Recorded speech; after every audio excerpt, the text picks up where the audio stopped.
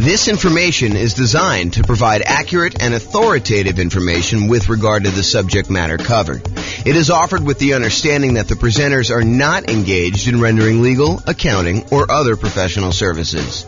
If legal advice or other expert advice is required, the services of a competent professional should be sought.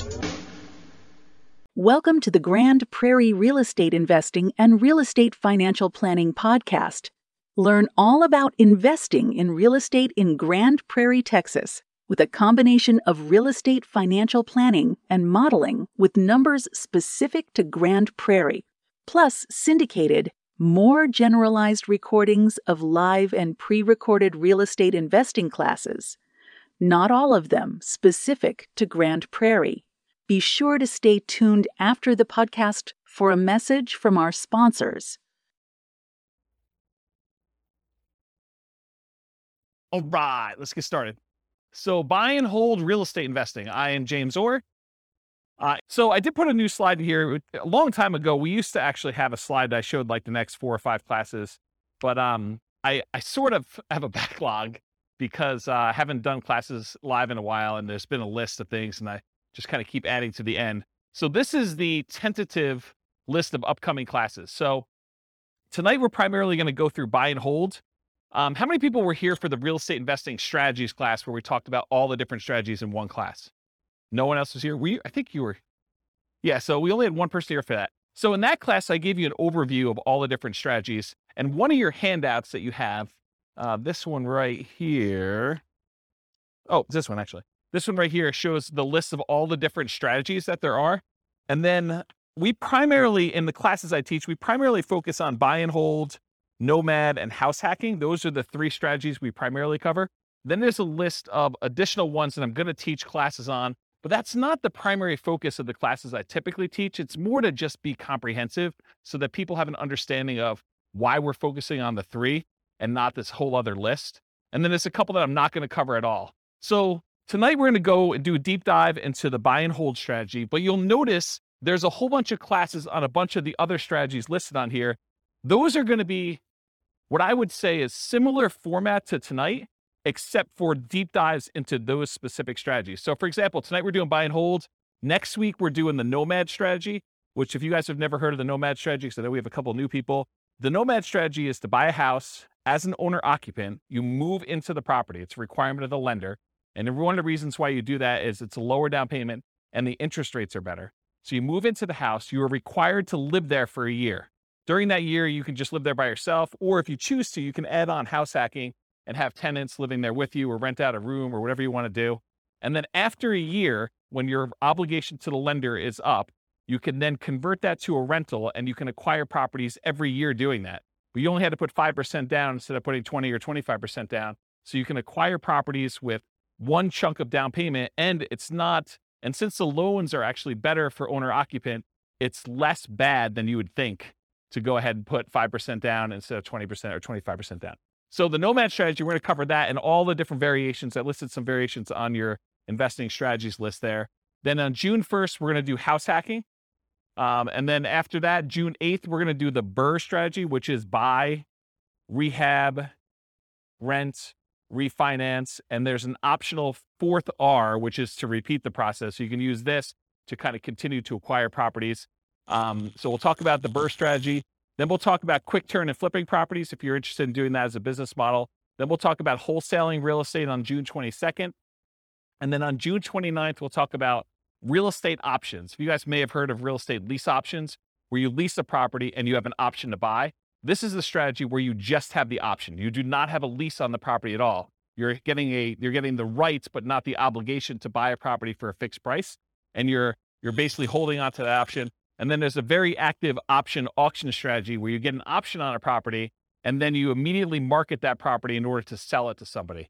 And it's usually done through some type of bid sale or auction process on like one evening, like a Sunday evening, in order to get the highest bidder and have the property sold that way. This is really like a variation, if you want to think of it this way. It's like a variation on real estate brokerage in some ways, because in real estate brokerage, a listing contract, if you squint really hard and step very far back, a real estate contract is sort of like an option agreement in some ways, right? You have the right to then market the property and get paid a fee in order to sell it. Well, this is sort of like option auction strategy is a way to do it as a principal. So it's a variation on that theme. So that's going to be on June 29th. July 6th, tax liens and tax deed sales. That's when you buy people's tax liens or tax deeds. Like, for example, if someone doesn't pay their property taxes, you can come in and pay their property taxes, and you usually get a return on the money that you put up. And then there's a really, really small chance that if they don't do it and you wait a long enough period of time, you can actually foreclose on the property for them not having paid their back taxes. We'll talk a little bit about this tonight. We talk about stability in real estate. It's one of the kind of options on there. So that's what we've got there. So tax deed real estate is going to be on July 6th. July 13th, I guess it's July 6th. July 13th, creative financing, real estate entrepreneurship. That's all the creative stuff. Subject to lease option, lease purchase, wrap financing, agreement for deed, contract for deed. That whole list on there is like that big graphic in the middle. That's that whole thing. July 13th, we're going to cover all those in one night. 'Cause a lot of them are really similar in the mechanics. There's a little bit of difference, but they're very, very similar in how they're structured. So we'll cover all those that night. Then July 20th, I'll try to do real estate partnerships using this format. It'll be very different than the format we usually teach partnerships, but you'll like this new one. And then the next class after that, July 27th. Oh, this is sort of like the dividing line when I'm done teaching strategy classes. So this is sort of just getting through all the strategies on that list. And it's going to be very similar to the format tonight for those. And then next one is marketing to find off-market deals. This sort of supplements all these other strategies. If you're planning on doing deals where you're not going to buy them in the MLS, certain strategies are found in the MLS. Certain strategies are found usually through for sale by owners, and you have to market in order to find those. So we'll cover a lot of marketing to find off-market deals. I'll do a 2-hour class on that. And then this is a new class I've never taught before on August 3rd. So I've got a client right now who went under contract on a new construction property back when interest rates were really, really reasonable. Interest rates are no longer as low as they were. And so they've kind of risen quite a bit. And so he's shocked by how much the monthly payment went up because he was counting on a certain number. And now that the interest rates have almost doubled, it's a much, much higher number. And so it made me think of, this is not the only case where we can have shocks when we're a real estate investor and we're considering buying properties. So I've got a list working through that is like all the different shocks you can experience when you're buying rental properties and then what to do about them. So number one is just being aware in advance that this could happen and what you can do to prevent them up front.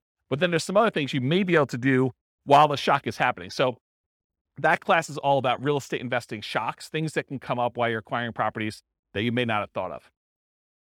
And then August 10th is 2 new concepts that you may not have heard before, but there have been ones I've been including in the Real Estate Financial Planner software for a while, and ones that someone mentioned a couple weeks ago. Was that you, Steve, that was mentioning those?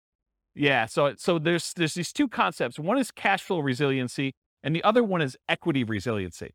So cash flow resiliency, the basic idea is how much can your rent on a property drop before you have negative cash flow? So how resilient is the cash flow you have on your rental properties, on your whole portfolio?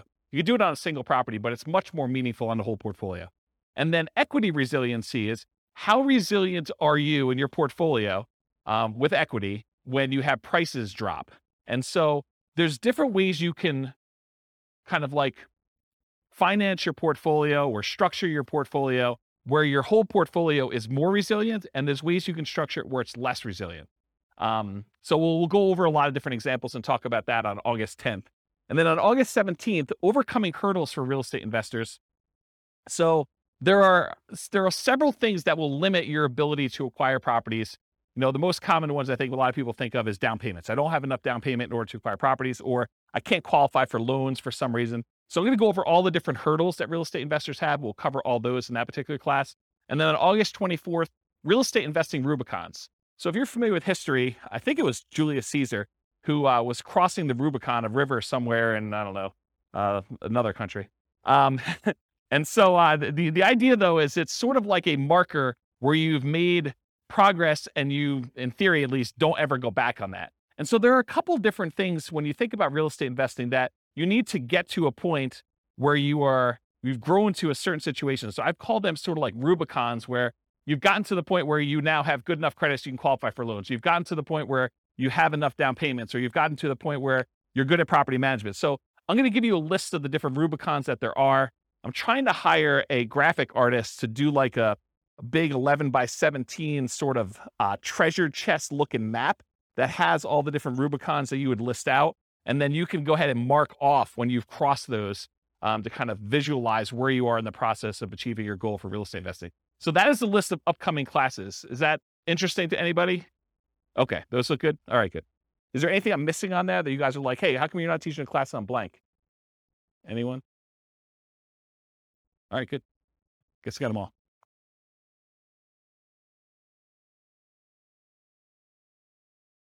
Oh yeah, I've been teaching classes for like 18, 19 years. So yeah. You missed some classes. We did a market stats class last week. So you missed the whole class on market stats. I didn't record it. You missed a class on all the different real estate investing strategies. It was like a big overview class. Then before that, I did a class on, I think I did the deal analysis spreadsheet class where I walked you through what all the fields were and how those fields worked out. Did I do any other live ones? That was it, right? I think those are the live ones that I've done since I came back. And then I think earlier this year, I did one on real estate, financial independence, retire early budget spreadsheet, where you can actually calculate out your minimum target monthly income for retirement and your ideal target monthly income for retirement. So I have classes on that. And then I released a brand new spreadsheet for deal analysis, which you'll see part of it on there too. So, but yeah, there's a whole bunch of classes. I think we have close to 200 class recordings posted on the website. So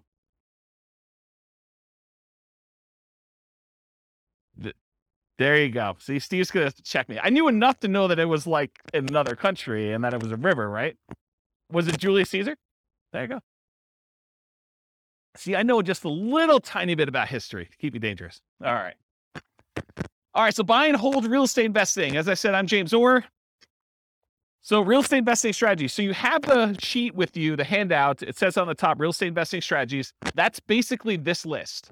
So the primary strategies that we kind of focus on are buy and hold, including short-term rentals, vacation rentals, the nomad strategy with all the different variations, nomad by proxy, nomad with house hacking, nomad to short-term rental, vacation rental, lease option nomad, and then the ultimate real estate agent retirement plan, which is, it's supposed to say agent in there. I need to update that slide.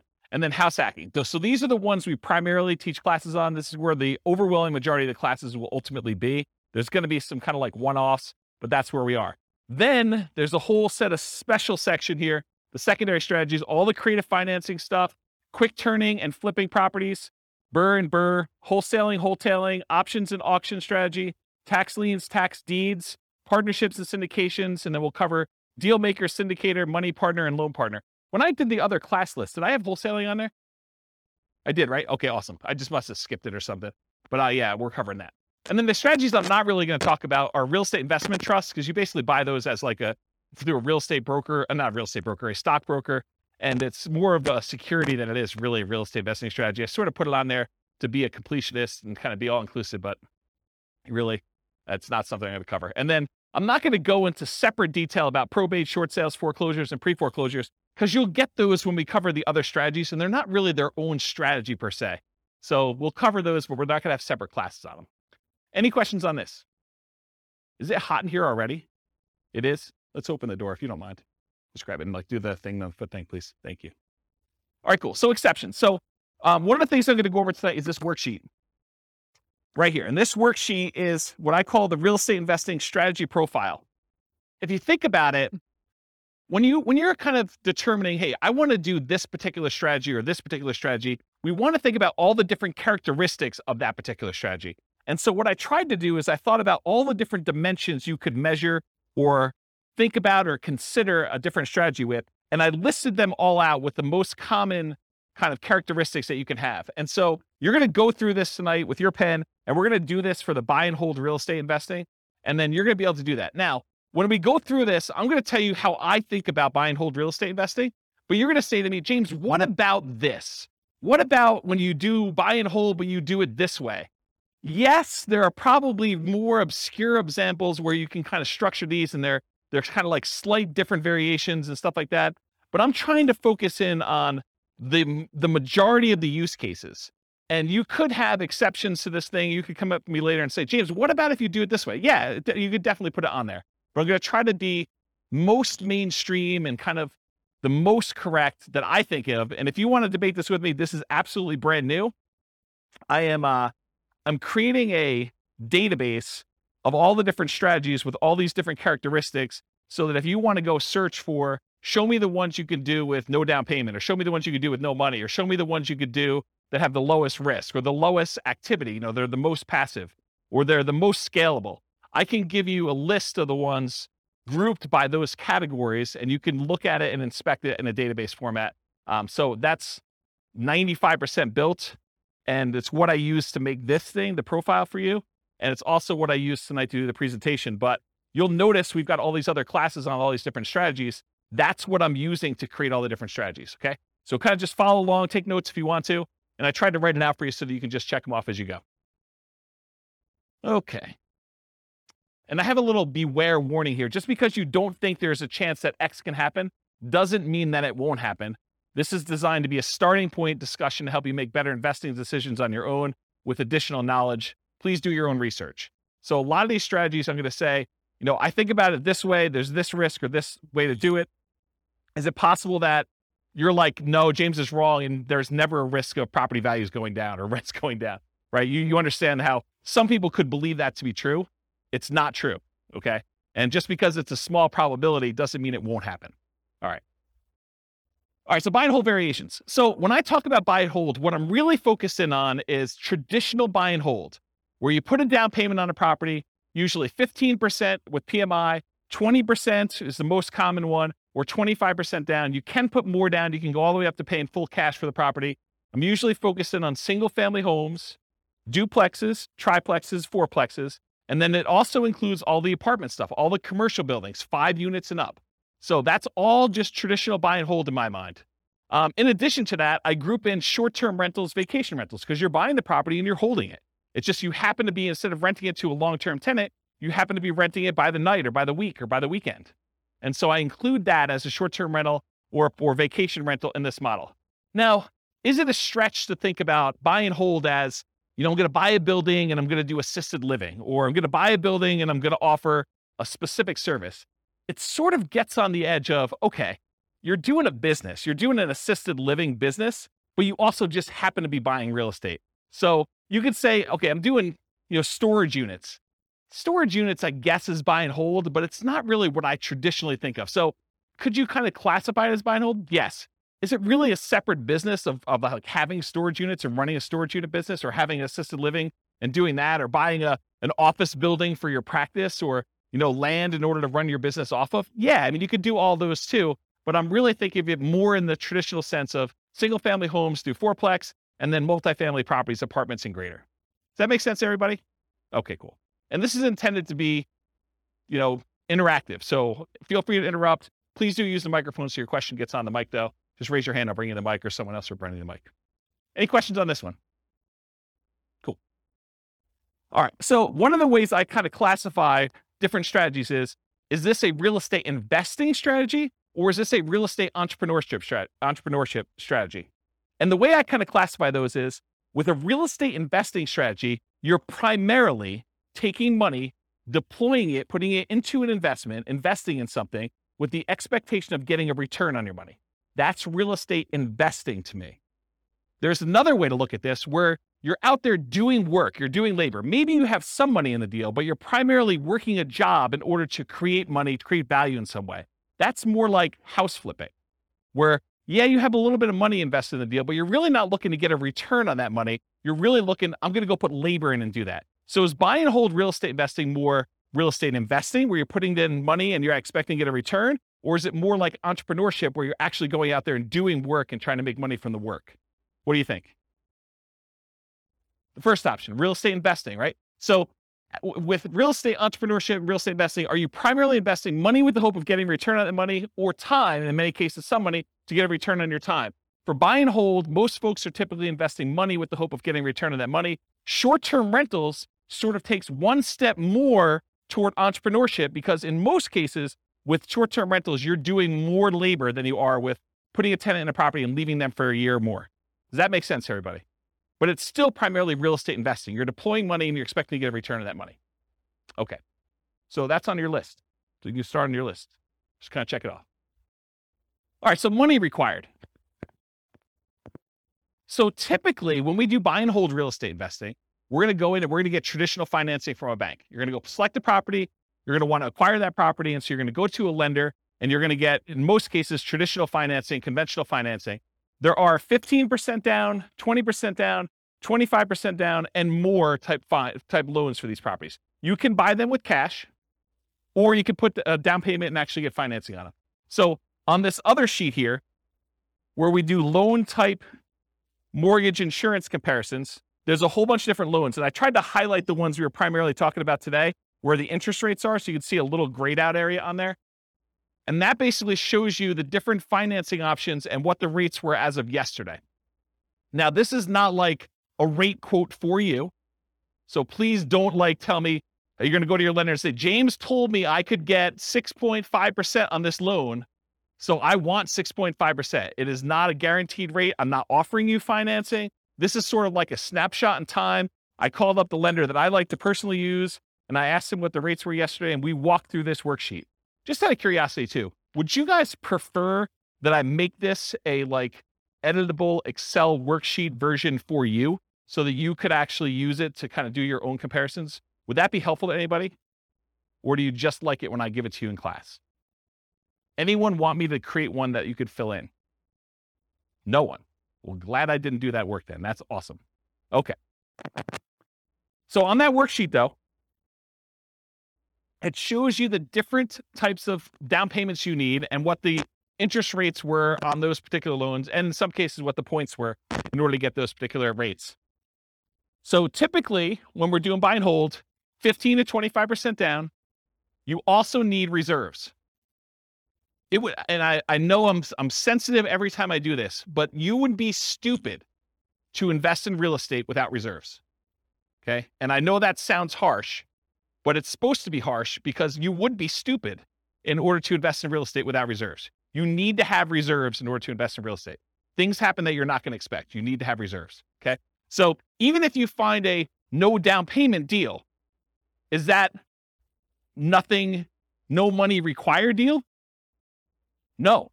In the overwhelming majority of cases, it's not. There are very few strategies that are no down payment and no other money required. Even if you find a nothing down deal, even if you got a VA loan or USDA loan, or you manage to find a property that you could buy subject to where the seller's like, hey, just take over the debt of my property. That is still not a strategy that you can do with $0. Does everyone understand that, right? You need to have reserves in all those cases. It's a really good question. I need to do a 2-hour class. Question was, how much in reserves? The really, really short answer is probably 6 months in something like a savings account. Okay. All right. So typically you need 15 to 25% down and reserves. You might also see, although much less frequently, in my opinion, bringing in a money partner where maybe your dad says to you, hey, I will make you a loan for the 20% down and you can go ahead and buy this property. So bring in a money partner, or the other extreme is just buy it all cash. I think for a lot of folks, they would prefer to leverage their money and get a loan for it. Although I definitely know investors that are buying properties all cash. Okay, so this applies to both buy and hold, like traditional buy and hold, and short-term vacation rentals. In addition, there is a kind of subset to this that when you're doing a vacation home short-term rental, there is an owner-occupant second home or vacation home loan that you can get with 10% down. So that would be the exception.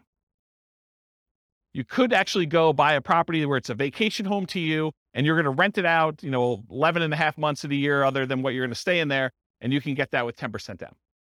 Okay? Any questions on money required? This is on your worksheet. Feel free to take notes.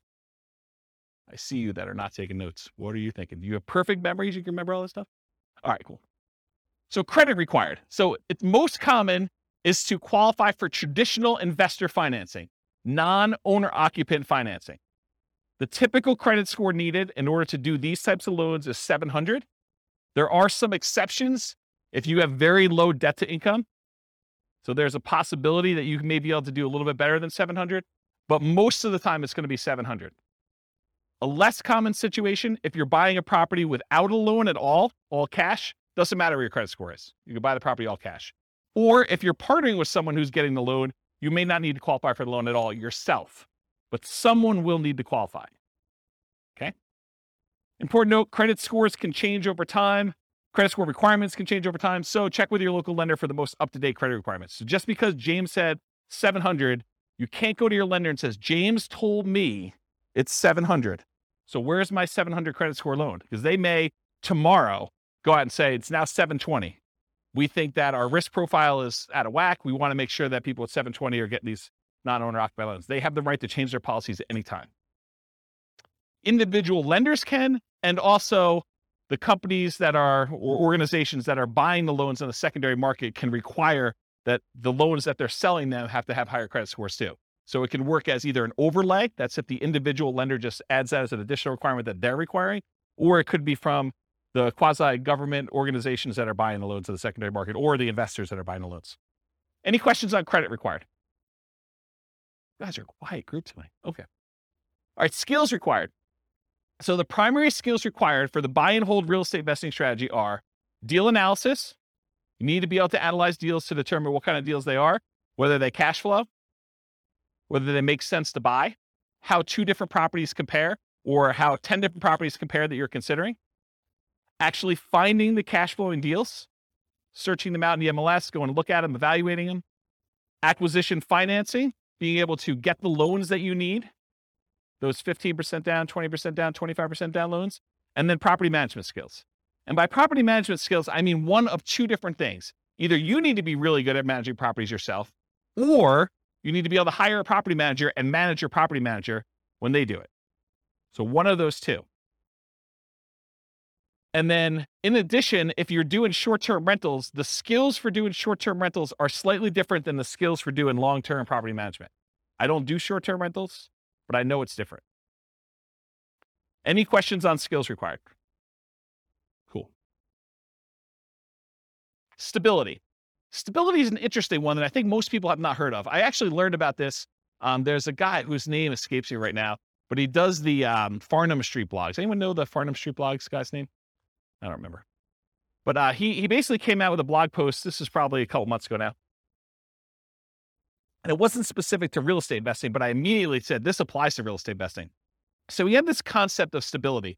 Something is passively stable is if you don't do anything, nothing will happen to it. It'll just sort of naturally work itself out. But something is actively stable if you need to be actively doing something in order to keep that thing from killing you or making you lose money or hurting you in some way. And so he separates things into passive stability and active stability. Real estate in general is actively stable. You can't just buy a property, even the vacant land, and just let it sit. If you don't do anything to your vacant land, you will lose that vacant land eventually because you have to pay taxes on it.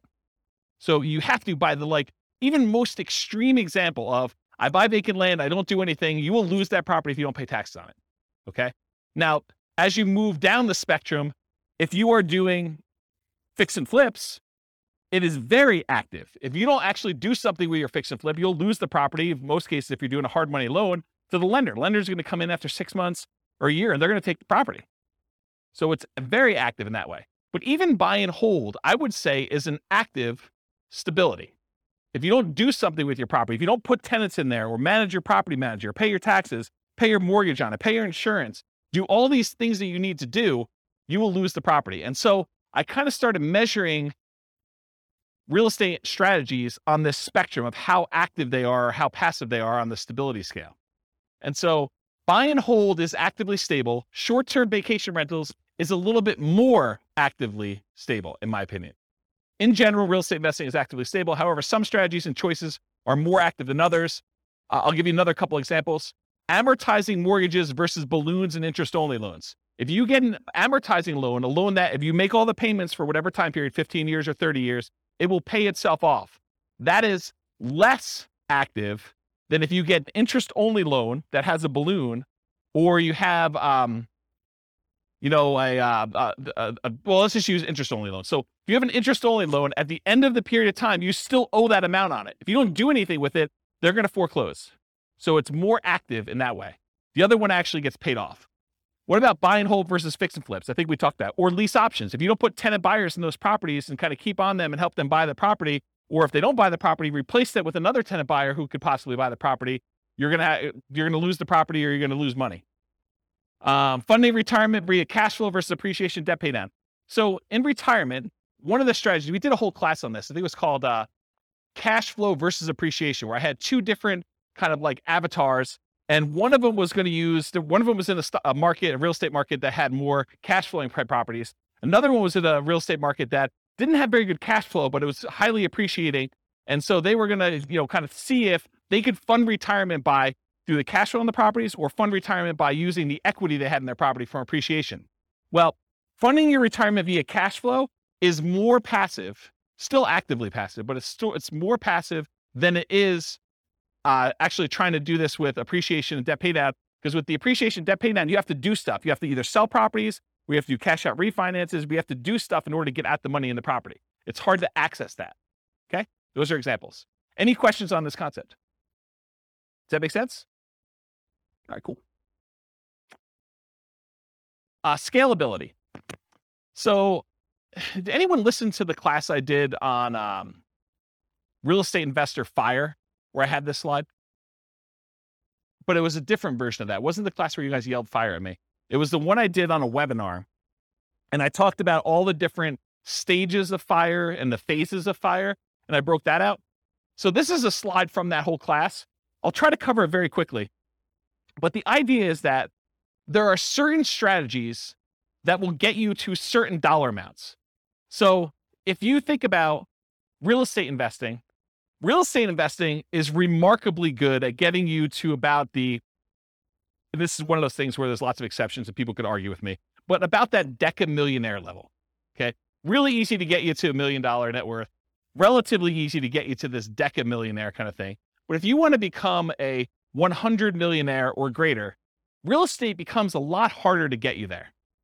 Okay. Partially because you're limited in the number of loans and the types of loans you can do unless you have exceptional income and exceptional assets to begin with. So it becomes a harder strategy to do that. And what this chart shows, I'll kind of jump ahead to show you what it is, but this breaks down the net worth and like what percentage of it they have in stuff like other assets, mutual funds, stocks, fixed income, managed assets, and real estate is one of them. So it shows you the percentage of their overall asset base that they have broken out by how much net worth they have. And so when you have a 10K net worth, not a lot of people have much real estate at all, because 10K is pretty low. But for the 100K net worth, they have a pretty decent sized real estate equity. And then up to this 1 million thing, real estate becomes a relatively significant percentage of that, of their net worth. And then getting up to this 10 million, real estate becomes a pretty significant thing. But then you'll notice over time, real estate actually declines. The amount of real estate that you have as a percentage of your net worth actually goes down. And so when you think about scalability, certain strategies are much more likely to get you to the point where you are scalable. So for example, let's think about this as an example. Is it easier to get to a $1 billion net worth running a flipping business where you're trying to buy properties, flip them, and make money? Are you going to become a billionaire doing that? What do you think? Probably not. Do you think let's even use 10 million. Are you going to get to a $10 million net worth flipping properties and making $25,000, $30,000 a flip? It's going to be hard to get there. Would it be easier to get there if you were buying rental properties, buying $400,000, $500,000 rental properties and acquiring a bunch of those and letting them pay off over time, letting the whole asset base appreciate, letting your loans get paid down if you have loans, getting cash flow on those properties and reinvesting it and acquiring more rentals? Are you more likely to get to a $1 million or $10 million net worth doing that than just doing jobs where you're flipping properties and making $25,000 or $30,000 a pop? Can you see how certain strategies are more scalable than others to get to certain levels? Does that make sense? Okay. So in my opinion, the buy and hold real estate investing strategy tends to be one of the better scaling real estate investing strategies that there are. Of all the different ones we're going to cover, especially the ones that are much more active, where they're more entrepreneurial, buying properties and using it as a wealth building tool is a relatively good one. But even that has limitations. It's really, if you're doing buy and hold, you're much less likely to get there to get to like this 100 million or billionaire type status if you're doing that. So it's scalable to a point. Really, really good at getting 1 million to 10 million, in my opinion. Okay. Any questions on this? There's another like 10 minutes on this particular chart in that other class, which maybe I'll put a note in the show notes or something for the recording. Okay, risk exposure. So another way we want to measure real estate investing strategies is think about how risky they are. And one of the things I like to think about when I think about risk are, what are the risks of doing this particular strategy? So for buy and hold real estate investing, I consider this sort of like a medium risk real estate investing strategy compared to some other ones. There's ones that are much lower risk. There are ones that are much higher. So what risks do you have when you do buy and hold real estate investing? Well, when you buy a property and you're holding it for the long term, you have a risk that prices will decline during your ownership, right? Property values can go down. Property values can go down while you're acquiring properties. So the first ones you buy may have negative equity, or if you've got them free and clear, you may have lost money on them. Okay. You could also have rents decline during ownership. So you thought you were getting X% return, cash on cash or cap rate, however you're doing your calculation. And now you find that rents have dropped and you're not quite getting that anymore. So that's a risk you can have. Your credit is at risk. If you actually go buy properties using financing and something goes wrong with the property where you have to jettison, or something goes wrong with you and you can no longer, continue to make payments on the property and you lose the properties to foreclosure or short sale or something like that, your credit is at risk for doing this strategy. That is not true with every other strategy. So it's a buy and hold strategy risk. You also have all the typical tenant property management risks. Slip and fall, tenant sues you for, discriminating against them because you're not following fair housing laws. All those things that you have for doing property management, that is a risk you have for doing this strategy. So I think it's in the moderate kind of medium range for risk. It's not super, super risky. It's not also the lowest risk.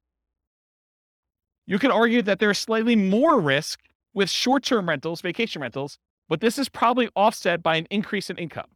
So you're making a trade. So I think short-term rentals probably have a slightly higher risk. But I also would say that short-term rentals have an additional risk, the risk of an additional risk of changing policies. Like we're seeing HOAs and some cities kind of change their policies about allowing short-term rentals.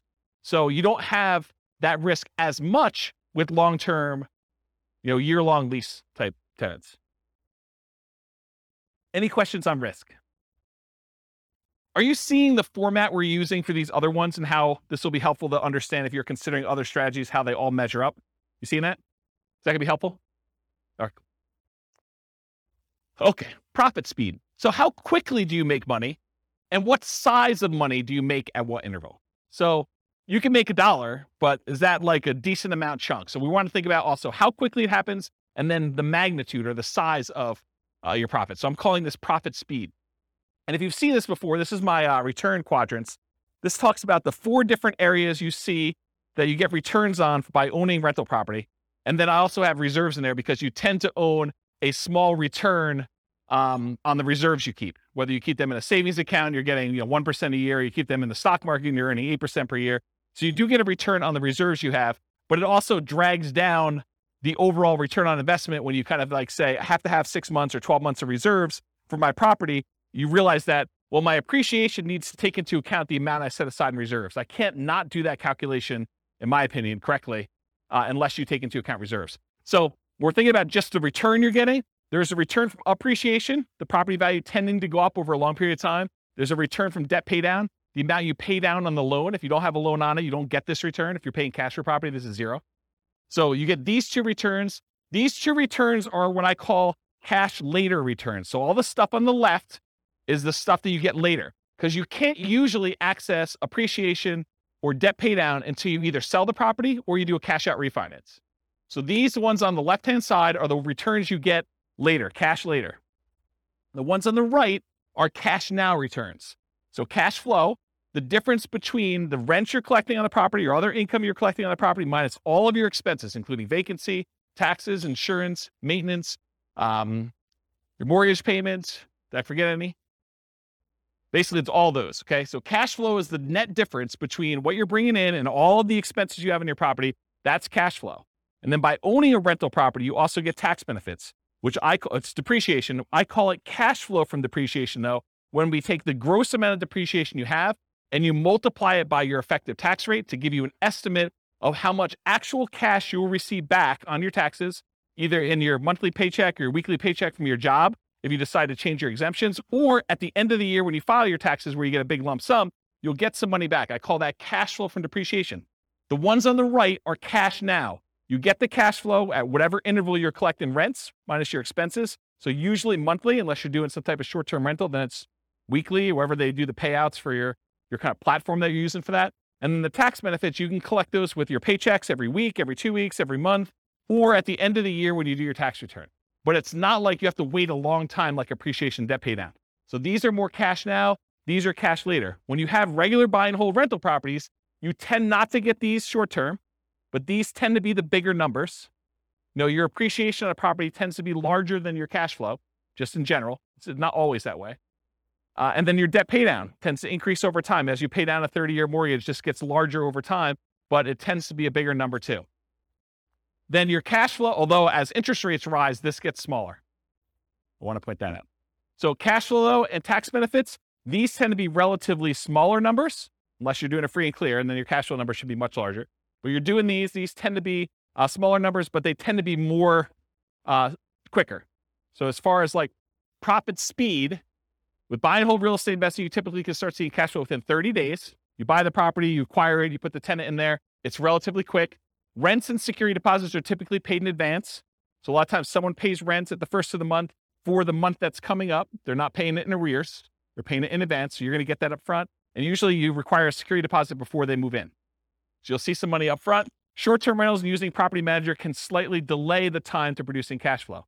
If you've got a property manager in there, it takes them a while for them to receive the money, do all the accounting, and then pay you out on the 15th or the 30th or whenever they decide to pay you out. So there's an additional delay when you do that. Then whatever platform you use for your short-term rental, I'm sure there's some type of delay in there too. It's not like they're doing the deposit and giving you the money same day. Okay. I don't do short-term rentals, but that's my understanding. Anyone do short-term rentals here? Okay.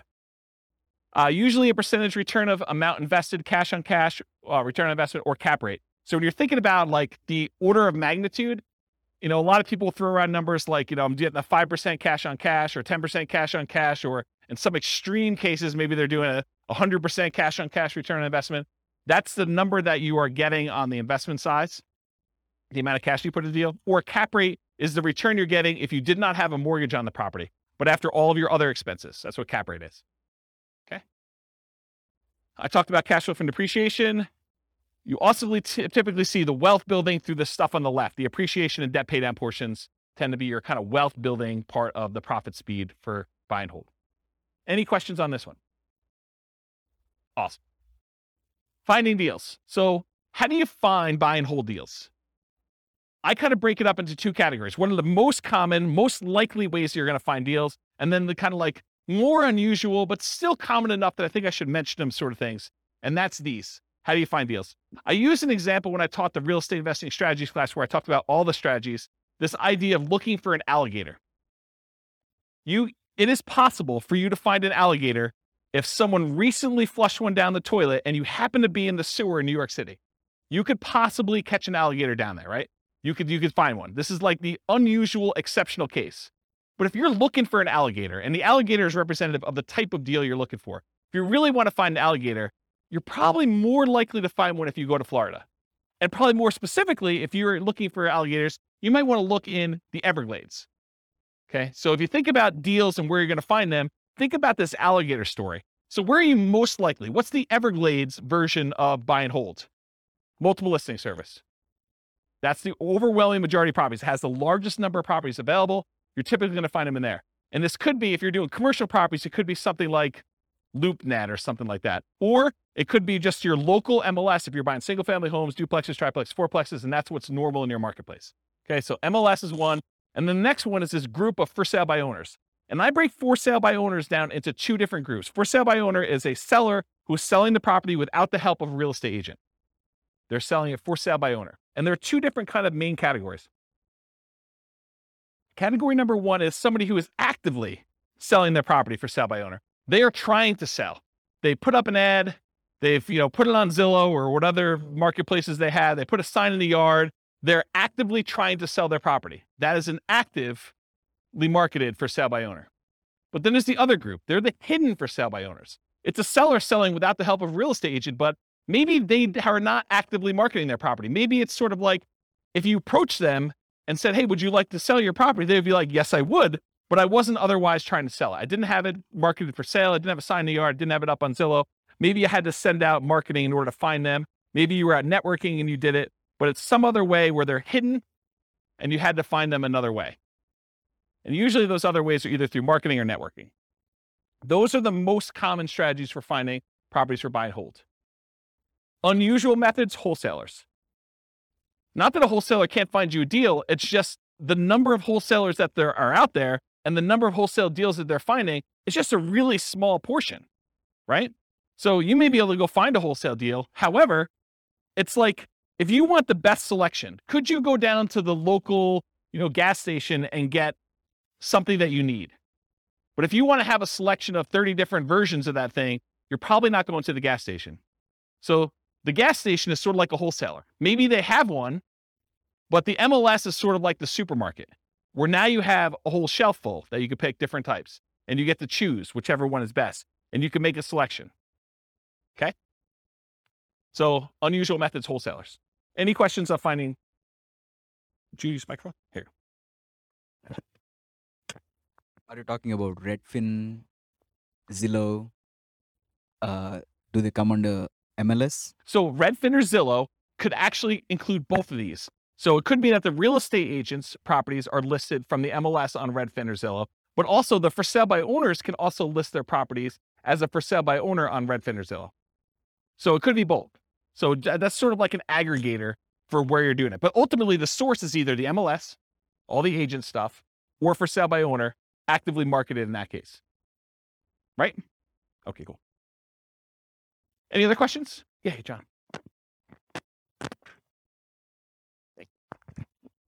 I've got a two-part question. On the for sale by owner, Yep. Is that typically, do they want more money or less money than if they were going through a realtor? And also, the second part of my question would be risk. Yep. If I use a realtor, you guys cover all the hidden stuff. If I'm dealing directly with a homeowner, seems a little more risky. Yeah. So really, really good questions. Just put it down for a second. So awesome questions. So the first thing about price, it's all over the place. I would say that the for sale by owners I've seen, some of them are priced high because they want to get all the money, right? They're going to price it with whatever a realtor would have gotten, maybe even a little bit more, because they think that their property is better than all the other ones that sold. And they haven't had a real estate agent tell them, hey, it's not reality to get, $600,000 for this $500,000 property. They're like, well, I think I can get 600, so I'm going to list it for 600. So you could get some of that. Or you could get them not knowing the value. A lot of times we see that with an out of the area owner who knows that their parents bought the property for $250,000 and they can't imagine in their mind that it's worth $500,000 now. And they live in another state and they're just like, if we can get 300, that's awesome. And it needs a lot of work. And so it goes both ways. And the real estate agent ones, there are real estate agents that help sellers who are otherwise motivated. They want a quick sale and they realize it needs a lot of work and they're not trying to be super aggressive about getting every last penny out of the deal. So you could find those. But I think the overwhelming majority of the deals listed in the MLS are retail deals. I mean, they're priced for retail sale. The real estate agent is representing the seller and they're trying to help them as a fiduciary, get the best offer for them, which in many cases is the highest priced offer that will net them the most. And so I think that is true. But there's that 5%, 10% of those that are also good values. And sometimes a full price deal, especially for buy and hold, is still a great deal. Like you can go buy a property, pay full retail price for it, and it gets you the cash flow economics, the cash flow returns that you want on it, because they're thinking price and you're thinking income, right? And not every property is considered that way. And you're right, I think about the risk too. I think real estate agent can mitigate your risk in a couple ways. Number one, through knowledge about like how to do stuff correctly and all that other stuff. But then there's also an additional insurance layer in there too, because most real estate agents in most states that I'm aware of, at least in Colorado, I know this is true, they're required to have errors and omissions insurance to kind of protect you in case they do something stupid and screw up, right? So I think that there's an additional layer in there. Does that mean that you shouldn't do a for sale by owner deal? No, I think that there's a reasonable amount of risk that you think. There's nothing without risk, right? Like we go out, we drive through town, I mean, you could be doing everything you're supposed to do. You're completely sober. You're driving on the right side of the road. You're doing the speed limit, and person next to you is snorting a line of cocaine, and they just had a 6-pack, and they're driving all over the line. They're spanking the kids and having a cheeseburger all at the same time. You did everything right, but it's still risky for you, right? There's nothing that's without risk. Is that a reasonable risk? I mean, the chance of it happening to you is really low, but there's risk in everything, including buying for sale by owner, including buying some from the MLS. I think there's a small amount of risk in there, especially in markets where, we're coming off like a year of what I would consider to be extreme seller market, where the sellers are in the driving seat. They're setting, these demands where you've got 20 offers coming in and people are waiving inspection, they're waiving appraisal. I mean, you're voluntarily taking on additional risk just buying in that particular type of market. So I don't know. I don't think it's universally that if I had to like handicap it, I would say there's probably a little bit more risk with for sale by owner, but it's not like a ridiculously large amount, in my opinion. And as far as finding deals, I think you can find them in both spots. And I think you can find overpriced properties in both spots. I think you have sellers who are, they're in the driver's seat and they're demanding that their real estate agent list it for way above what it's even worth and what the real estate agent is recommending. You see that on inside the MLS with properties that are just languishing and sitting there, right? And then you also see stuff in the for sale by owner market where people are really, really high or really, really low. There's jokes when I teach like the off-market deal finding class where sellers are saying, my property is worth $50,000 or $100,000 more than it's really worth, because that's their dream price and they're not basing it on reality. So I hope I answered your question, but yeah. I'm wondering if the one that I emailed you about the for sale by owner, Yeah. I think it's priced too high based on comps in the area. And I'm wondering if it's because they know that houses are going for more than asking price. Yeah. But if they had someone listing it for them, because agents don't generally increase it that much because they know they're going to get the higher price, right? Is there something to that? There's one strategy as a real estate agent when you're listing a property for sale. One of the ways to do this, and there's lots of different opinions on this, but one of the strategies a lot of real estate agents would recommend is, hey, listen, let's not list it for this much higher price. Let's list it based on what we think it would actually appraise for. Because if you go ahead and list it for $20,000 or $50,000 or whatever it is above what it would appraise for, and then they go and they try to buy it and they still have their appraisal contingency in there and it doesn't appraise, it's a renegotiation. So a lot of the buyers then are come back and say, look, you had it listed for $600, only appraised for $580. I think we need to negotiate this.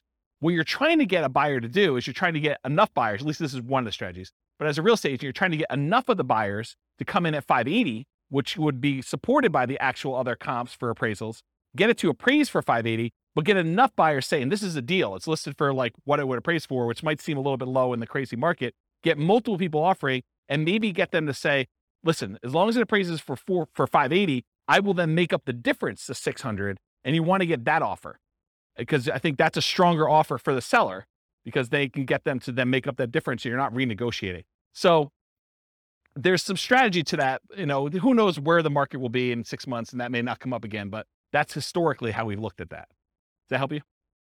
Okay. Where's my clicker? Anyone know where my clicker went? Oh, here it is.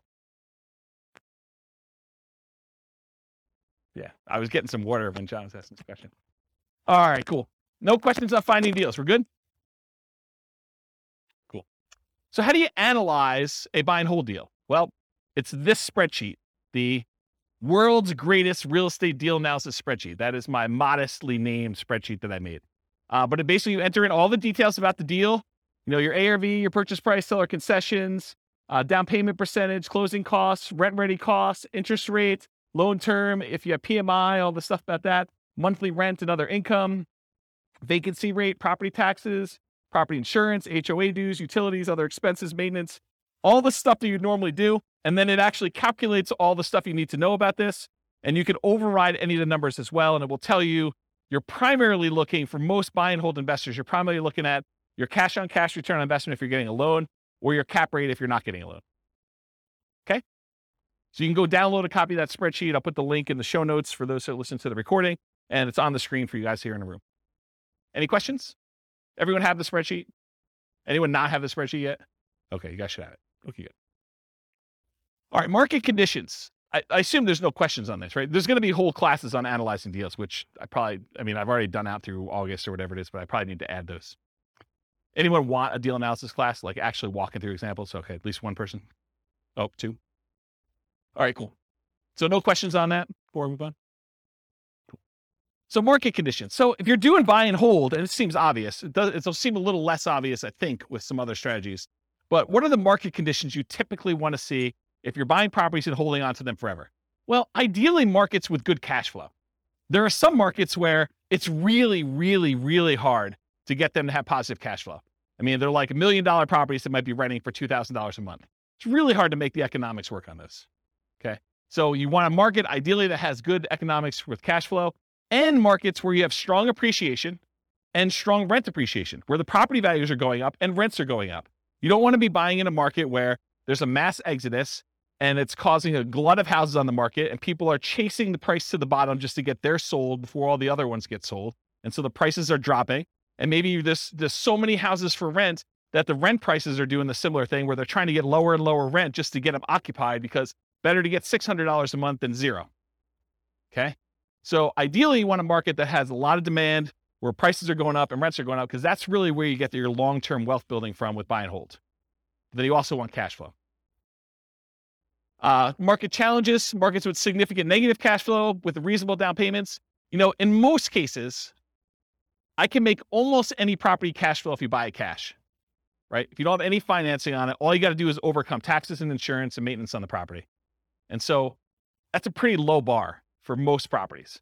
However, then you start saying, okay, yeah, I could buy anything with cash, but really what I want to do is I want to look at the top 5% or 10% of the market, and I want to select quality where I get a good return on my money. And so then you start selecting based on the best cash flow you can get, not just will it cash flow. And that's one of the problems. We'll probably talk about it when we do, some of these other like creative financing or times when you buy from a wholesaler. The problem with buying from wholesalers and for buying creatively where you're doing marketing and you're getting sellers to contact you is selection. It may not be a property that you would otherwise want to select. Where if you go into the MLS, you get your choice of everything. You may decide, hey, everything is not what I want, and I want to hold off and wait till something else better comes along. But at least you get a wide range of things to analyze and select and decide if that's something I'm going to buy or not. There's a lot of times with like putting out marketing and getting sellers calling you or deals coming into you, it's like you don't control which sellers call you. You can control it by selecting where you advertise to a certain degree, but you may still get a property that you don't want. And so you still have to say no and select the ones that you do want. Okay. And then lastly, markets with no or negative appreciation. There are markets where, you'll go see a post on a very popular real estate investing forum or something. And you'll be like, hey, look, this deal is, this, you go look at a post from 10 years ago and they're talking about, $100,000 property in a certain city. And then you fast forward, you find another post from, 10 years later, and it's like the same $100,000 properties are selling in that same city. So you've had essentially zero appreciation over that decade. So you got to watch out for that. You want to be investing in markets that have appreciation for long-term wealth building. You can just cash flow them, but I think that you want the benefit. If you're going to go after a market, if you have any market to choose from, why not choose one that both has cash flow and you're going to get some wealth building through appreciation and debt pay down, and rent appreciation. Okay. So no questions on this? Everyone got it? Cool. Accessibility or availability. So in many markets, there are plentiful deals you could select from the MLS. So then it becomes a matter of saying, okay, there's 100 that would work. Now let me find the top 10 of those 100 or the top 5 of those 100 to really dig down and decide what I'm going to do. In other markets, it might be challenging to find any positive cash flowing properties except with significant down payments. I think we've been seeing, in our local market here, we've been seeing a move toward this. There was a time in our marketplace where you could find a good quality product, good quality property that with 20% down would have positive cash flow. It's much, much harder to do that now because prices have gone up a lot in the last 5 years. Interest rates in the last 6 months have gone crazy, like doubled, 3% to 6%. Rents have gone up, but not quite as much as property prices and interest rates. So it's getting harder and harder to find a property that would positive cash flow with just 20% down in our marketplace. Okay. And I think you'll find that in other markets too, especially with the same characteristics. I mean, we see massive price appreciation, not just in Northern Colorado, but overall in the nation. And interest rates are up all over the place. Yeah, Dwayne. How far behind do taxes usually follow that when they do assessments? Is that something that... That's a great question, because you're right. I mean, if property values have gone up and they're doing the reassessment every 2 years, which I think is very, very common, at least around here, that's the norm, right? Every 2 years, we see a reassessment. So they're going to use the new property value, and they've got their kind of like tax, whatever they call it, mills, or how they calculate taxes. They're going to use those times whatever their new assessed value is, and your property taxes are going to go up. So it's just sort of like 2-year stair step going up with that. Yeah. So it's definitely going to impact that, which is another reason why you probably shouldn't use just the last year's property taxes as your estimate, unless you're prepared for that shock. That's a shock for that class, right? Buying a property using the old tax assessment only to find out that 6 months from now, there's going to be a new tax assessment that's going to change. Same thing we see with new construction properties, right? I mean, you've seen this where, sometimes we get really lucky where you buy a property and you're still paying taxes on vacant land. And it takes 3 months, 6 months, a year, whatever it takes for the county to come around and say, okay, now we're reassessing your property. It's no longer vacant land. It's got this $500,000 property on there. And now property taxes aren't $47 for the year. They're $4,700 for the year. Okay. So that's a big difference. Interest rates may be a significant factors, whether properties will cash flow or not. And the other thing about accessibility, availability, is verify that you can use your property as a short-term or vacation rental before buying it. You don't want to assume that you can. You want to check with the city. You want to check with the county. You want to check with the HOA at a minimum. And there may be additional municipalities that are limiting you. Those are the 3 that come to mind. Any questions on that? Cool. Using retirement accounts. There are some real estate investing strategies that you can use your retirement accounts to invest with. Buy and hold real estate investing is one of them. You can use your retirement account, your self-directed retirement account, to buy real estate with for buy and hold. A lot of times it requires special financing. So most of the time it's going to be a portfolio loan, and the portfolio lender is going to require a much larger down payment, usually about 35%. There are some ways to structure where you're getting the loan and someone else is partnering with you. Go see the partnerships class where we talk about that. But you could structure an LLC with some portfolio lenders who obviously don't see this as a kind of like good way to do it. But you can come in and be the loan partner on a deal for an LLC and only put 20% down in order to get some of those products. But if you're buying it just with your self-directed IRA, self-directed 401k, in most of those cases, because it can't be a recourse loan, they're going to require 35% down. The interest rate is going to be a little bit higher. And they're usually ARMs. Sometimes they'll do a 15-year fixed rate mortgage, but that's also going to hurt your cash flow because it's the 15-year amortization schedule makes your cash flow, it makes your monthly payment higher, which means your cash flow is going to be worse. So just realize that might not be ideal. And then the other thing to think about too is if you're trying to do financial independence, retire early, below when you can technically start taking money out of your retirement accounts, realize that if you're doing investing inside these accounts, it's not like you can access that money. You can't like collect the cash flow from the property that you have owned by your self-directed IRA or self-directed 401k. You have to leave that money in there until you can legally withdraw it, unless you want to pay the taxes and the penalties to get it out. Okay. So realize that if you're looking to do this for retiring at 45 or whatever you're trying to do, that's potentially problematic. And you'll need to come up with a bridge solution of some sort to do that. And there is a class, I really need to add this to the schedule. I talked about this in that same Fire for Real Estate Investors class. I talked about this idea of, I used to call it coasting into retirement, but I don't want to confuse it with Coast Fire, which is something completely different. So I think I renamed it chillaxing into retirement. It's this concept of, you have enough money to bridge, you technically qualifying as financially independent, and you're sort of living off of your savings, not at a safe withdrawal rate, kind of living off your savings, but like depleting your savings to get to the point where you then qualify for FIRE, where your financial independence number may take you a year or 2 or 3 for either a property to pay off or cash flow to increase or something else to happen. And you're sort of like rapidly depleting another resource that you have to sort of bridge you to that point. And there's probably a full day class I need to do on that. So I don't think I could do it justice in 2 hours. So is anyone interested in that class? Should I do that? Just one person? Two? Okay. Maybe I'll do something like that. Okay. So I talked about all those. Any other questions on can you use your retirement account? Is this helpful? Like the kind of format of going through it sort of like this? Yeah. Okay, good. I'm glad. All right, quantitative analysis. So when I originally did the real estate investing strategies class, I gave you like a warning up front that I could have easily decided, I did qualitative then. I kind of like looked at the characteristics and how they work and what their strategies were. But I could have just as easily done all math and showed you, okay, look, if you do buy and hold, this is what the numbers look like for you doing it. If you do creative financing, this is what the numbers look like for you doing that. And one of the reasons I wanted to do this series, I wanted to do a deep dive with all the different ways to measure and look at it, but I also wanted to do a quantitative analysis.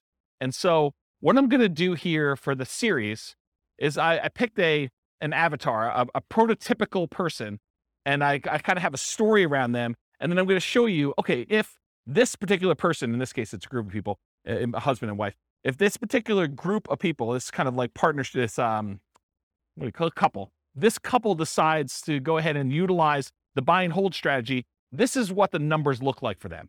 And I'm not going to go into crazy detail where I, drill into, this is what cash flow looks like, this is what their net worth looks like, I only use the metric of, their ability to achieve the minimum target monthly income for retirement. So when do they actually become financially independent?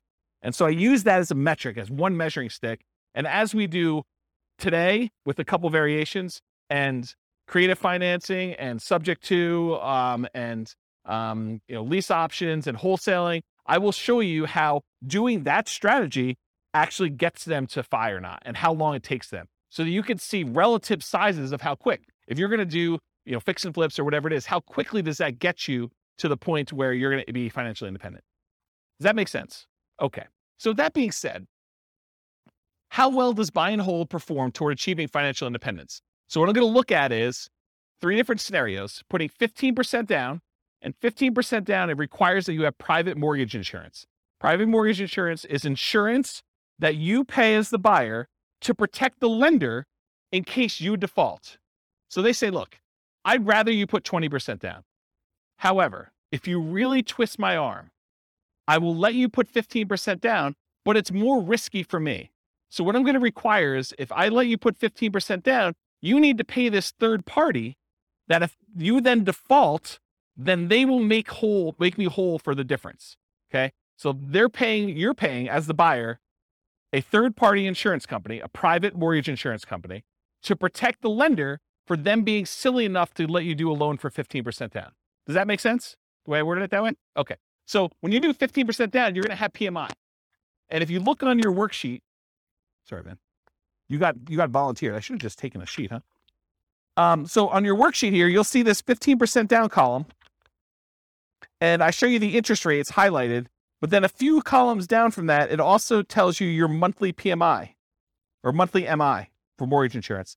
And so it shows you that the monthly MI is $150 a month for the 15% down one, and it's 0 for the 20% down and 25% down. You don't have mortgage insurance when you put 20% down or more.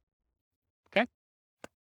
So 15% down with PMI, 20% down, 25% down. We're going to look at those scenarios at how quickly you can achieve financial independence using those. And I'm also going to do one with short-term rentals. Now, for short-term rentals, I assume that you can get significantly higher income by doing a short-term rental. Otherwise, why bother, right? It's more work. But if you could get significantly more income, but there probably are some more expenses, right? There's like all those extra fees for the platform and marketing and maybe keeping the disposable goods like soaps and all that other stuff. So there are more expenses and the cleaning person and all that other stuff. So there are more expenses of running short-term rental, but there's also more income. But net, it's more, right? Like I think you wouldn't do it if the net was less. And so I've arbitrarily picked a number. And you may say to me, James, your number seems crazy low, too conservative, or your number seems crazy high, too aggressive. And I want to be able to change the numbers. You'll be able to change the numbers. I'll put a link in the show notes. I'll let you guys know what the link is, and you'll be able to go and see. And I'm going to do it for every city. So there'll be 300 cities. You'll be able to see numbers for your city. And then if the numbers I use for your city are slightly different, you'll be able to change those too. But I will start with reasonable assumptions for all cities. Then you'll be able to go in and say, look, it's not 25% more than what we're getting with regular rent. for doing short-term rentals, it's actually 50% more, 100% more net after all expenses. And so you can go change those assumptions and then see how it impacts whether or not they achieve financial independence. For tonight, I have the assumptions up here in a second. I did use 25% more. And I also increased maintenance on it as well. So you'll see how that plays out. I also mentioned here, in many cases, there's usually more work involved for short-term rentals. So part of the increased income you get is your labor. You should think about that in terms of dollars per hour. So the differential you're getting above and beyond the work you would need to do as a regular long-term tenant in the property, you need to think about that as, okay, I also need to figure out that I'm also putting in an extra X number of hours, 5 hours a month or whatever it is. And so I need to take that money out and calculate what that means to me. You may be willing to do that though, because you're saying, look, if I can get this extra cash flow, I don't mind doing the 5 hours. That's worthwhile for me. Okay. So it's up to you to decide that. So any questions on this before I start going into some numbers? I'm moving toward numbers. I'm going to show you my assumptions here. Any questions? Okay. All right. So financial independence. So earlier this year, I did a class, I think it was called, I don't know, Financial Independence Retire Early Budget. And in that thing, I did a walkthrough where I walked you through how to do your own budget to determine what your minimum target monthly income in retirement is. That's like lean fire, for those of you that are kind of familiar with that concept, or your ideal target monthly income in retirement. That's sort of like your fat fire or full fire number, okay? So I walked you through, you kind of walked through all your different expenses, your mortgage, taxes, insurance, HOA, and your own personal property, vehicle payments, all that stuff that you have there. And then I calculate your amount that you need in order to be able to achieve financial independence based on your expenses for kind of two different groups. So I'll put a link to be able to download the spreadsheet, maybe watch the video on there. So you'll want to know your number, but I used for them, I think $5,000, which I'll show you the assumptions for in a second here. But in order to achieve financial independence, it really consists of three parts. So how do you know if someone has enough assets coming in to support them in retirement? There are really three inputs for this. Input number one is passive income coming from things like Social Security, pensions, or annuities. Those are the three most common, but it's all the passive income you've got coming in from that.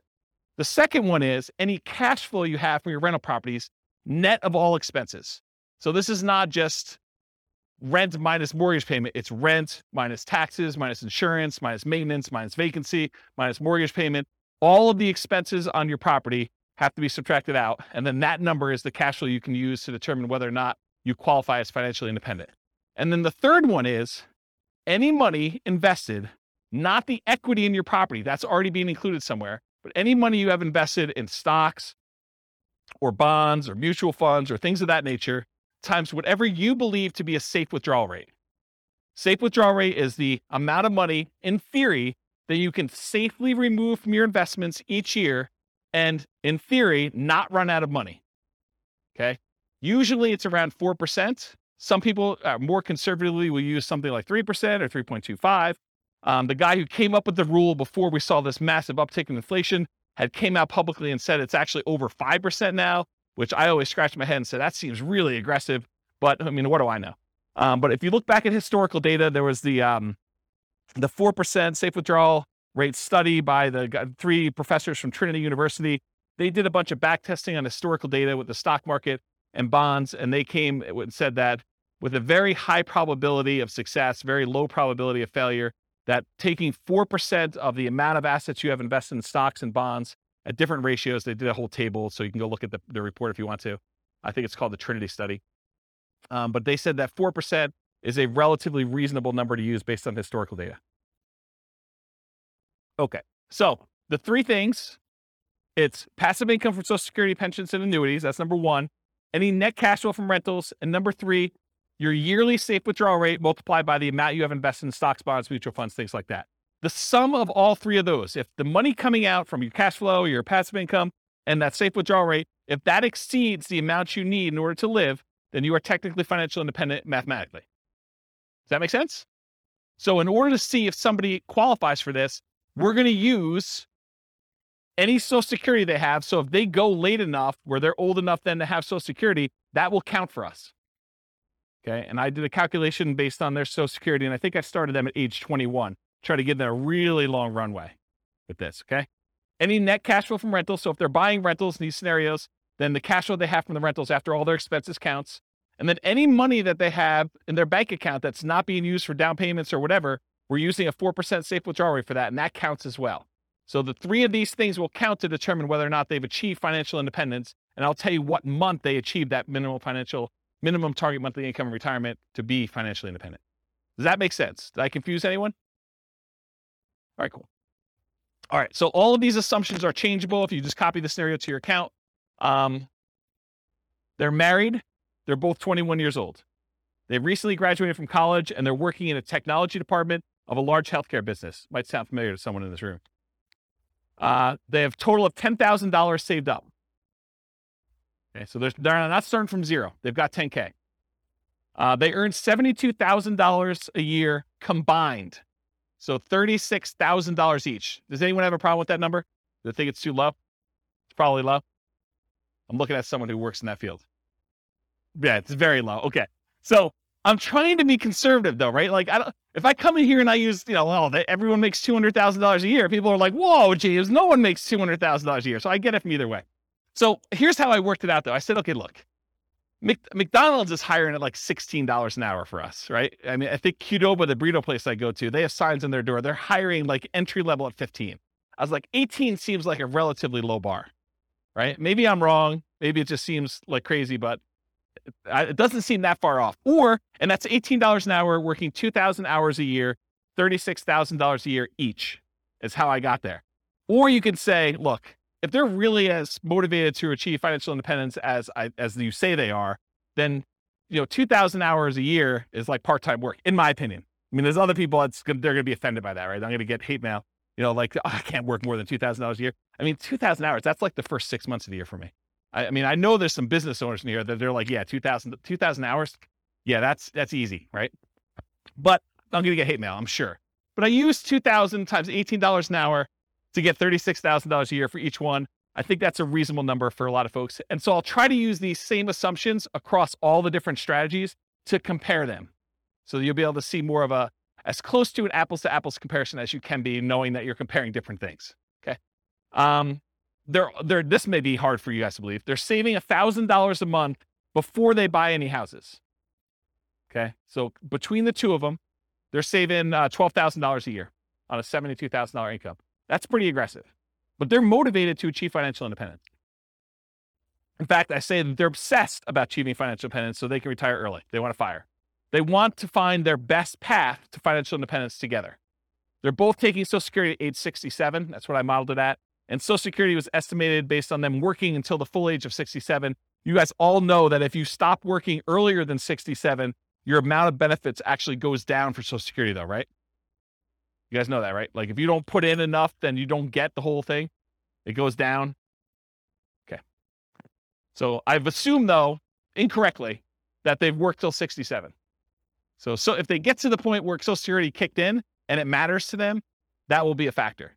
But if it's before that, it really doesn't matter anyway, because they've then achieved financial independence without Social Security. Okay. Any questions on the changeable assumptions? Because you can go in and change these. You're like, hey, look, 72,000 a year is crazy, James. I don't know where you got the number from. Nothing? Okay. This is the worksheet you have, the loan types. I'm just pointing out that when they do the 15% down loan, I'm using 6.75%. That's what I got yesterday when I called my lender as the interest rate for a 15% down loan.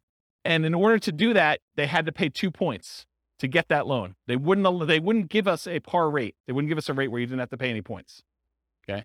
And if you're doing 20% down at 6.625, there's 2 points for that as well, but there's no PMI. And then if you put 25% down at 6.5%, that's par. There's no points required in order to get that rate, and there's no PMI on that one. Okay, so that's the interest rates I'm going to use. If they were, when we cover Nomad next week, we'll be looking at these conventional loans, and you'll see the interest rates for those, what they are. For example, putting 5% down is 5.5% versus 6.75 or 6.625 or 6.5. This is why putting only 5% down starts to look attractive, is the interest rate's so much better. We'll cover that when we do Nomad. Any questions on this before I go on next slide? Okay, cool. More changeable assumptions. I modeled this out for 60 years. So if for some reason they don't achieve financial independence, it's possible they achieve it after 60 years. Okay, so 720 months, 60 years. So they'll be 81 at the end of this modeling. Based on their income, I think I looked it up. It should be about a 17.85% effective income tax rate. That's what I've estimated it to be.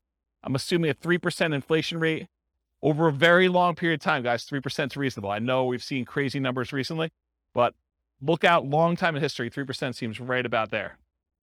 5.5% mortgage interest rate for the owner occupant, but they're not doing owner occupant except in some examples here, but they're doing the investor rates, which are listed on your spreadsheet. They have a 4% safe withdrawal rate number. They have $5,000 minimum target monthly income in retirement. So they're trying to get to the point where they have $5,000 a month in passive income from those three sources in order to be considered financially independent. And I do adjust for inflation. So it's $5,000 today, but in the future, it may be $7,000 or $8,000 or $9,000, depending on what time it is. Okay. And why did I pick $5,000 when they're making $6,000 a month? Because they're saving $1,000. So I want them to be at the same level of lifestyle, not at the same income. So they're not saving $1,000 anymore. They're only saving nothing because they've already achieved financial independence. And so we're trying to get them to the point where they replace their standard of living, what they're actually living on.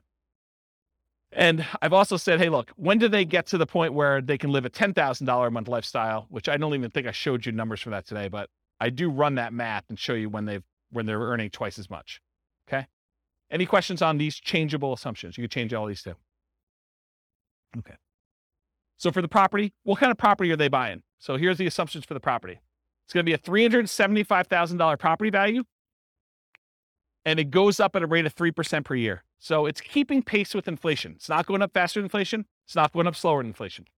It's pretty neutral. We're going to do 3 different down payment scenarios. So I'm going to do a 15% down, a 20% down, a 25% down one, and I'll show you the results from each.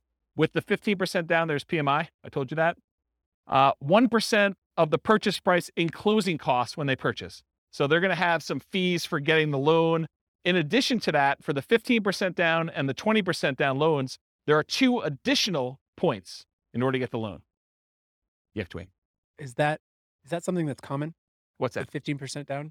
Yeah, there's a 15% down non-owner occupant program. No, but points. Is that common? No, it was unusual because we couldn't get them to quote us something at par rate. So they're saying, look, we're not even going to offer that. If you want to get this rate, you got to pay at least 2 points in order to get it. So it's just a kind of condition of our normal market right now. And you may be able to go to another lender where they'll say, it's not 6.75 or whatever it is. It's 7%, but it's par. They may come back and say that to you. And so each lender's a little bit different. This is one lender I called. There was a lender that I talked to told me that between 25% down and 15% down, there was only a quarter of an interest rate change. Yeah, it definitely is in that range. Okay. Sometimes it's more than that. Sometimes it's less. Okay. And then also, is there an equation to figure out upfront PMI? No. There's a whole 2-hour class on PMI, and I go over all the factors, and it's a calculation for them. And there's a lot of different variables in it, including how many people are on the loan, your credit score, price of the property. There's a whole bunch of factors. Yep. All right, cool. No seller concessions. They couldn't get the seller to give them any money toward closing costs. Interest rates, I already talked what those are. 6.75 for the 15% down, 6.625 for the 20, 6.5 for the 25% down, and the 15% has PMI. Doing 30-year loans, 360-month loan term. We assume $2,600 per month in rent, but rent increases at a rate of 3% per year. So rent is also keeping pace with inflation. It's not going up faster than inflation. It's not going up slower than inflation. So property price and rents are going up at the same rate. 3% of the monthly income is assumed for vacancy. So we're assuming that they're doing a really good job with property management and that they are starting, 60 to 90 days ahead of the property becoming vacant to make sure that they have minimal vacancy on their property. 10% of the monthly income is assumed to be maintenance. I'm assuming 0.75% of the value of the property each year is the property tax rate. So that's about $2,800 per year in property taxes at the start. And it changes as property values increase. So around here, that number doesn't seem to be that low, or it doesn't seem to be that crazy. In other markets, they're hearing that and they'll be like, yeah, per month is the rate for that. Or they may be like, whoa, that seems really, really high. So Tax rates vary considerably across the country. 0.4, and you can change this. 0.4% of the value of the property each year is the assumed property insurance rate. So based on a $375,000 property value, that's about $1,500 per year in insurance. And again, that changes as property values go up too, because insurance should cost you more as your property value is worth more to continue to insure that property. Because if it burns down, they got to replace it. So this is a residential property, and 15% of the purchase price is considered the value of the land. We use that when we're calculating the depreciation benefit. Any questions on the property assumptions? This is sort of I always feel like I'm like doing a magic trick and I'm showing you, look, there's nothing up my sleeve. Like I'm showing you all my assumptions so that you know exactly what is about to happen. Then when I show it to you, you can't be like, but what's the insurance rate for that? What's the taxes for that? How much income are they making? Because I'm answering it all up front. That way you can't say to me later, but wait a minute. Okay. All right. So I wanted to show you a baseline of, hey, if they didn't do any real estate at all, if they just said, I'm going to invest $1,000, I'm going to save $1,000 a month, and I'm going to invest that in the stock market, I'm going to get 8% return in the stock market, how long does it take me to achieve financial independence if I only invest in stocks? And for this one, it's primarily that 4% safe withdrawal rate times the amount that they have invested in stocks, right? Because that's where the majority of their money is coming from. So in that case, it takes them 482 months, about 40 years. Someone who's saving $1,000 a month, that doesn't seem like it's that wrong, right? I mean, it takes you 40 years to save up for retirement. You're going to be like 61 years old at that time, and you'll have enough to be able to replace your income using a safe withdrawal rate by investing in stocks. Doesn't seem unreasonable. So that's all it takes. What if they just buy one owner-occupant property where they move in and they live there and they do the rest in stocks? Does that impact things? Turns out it does.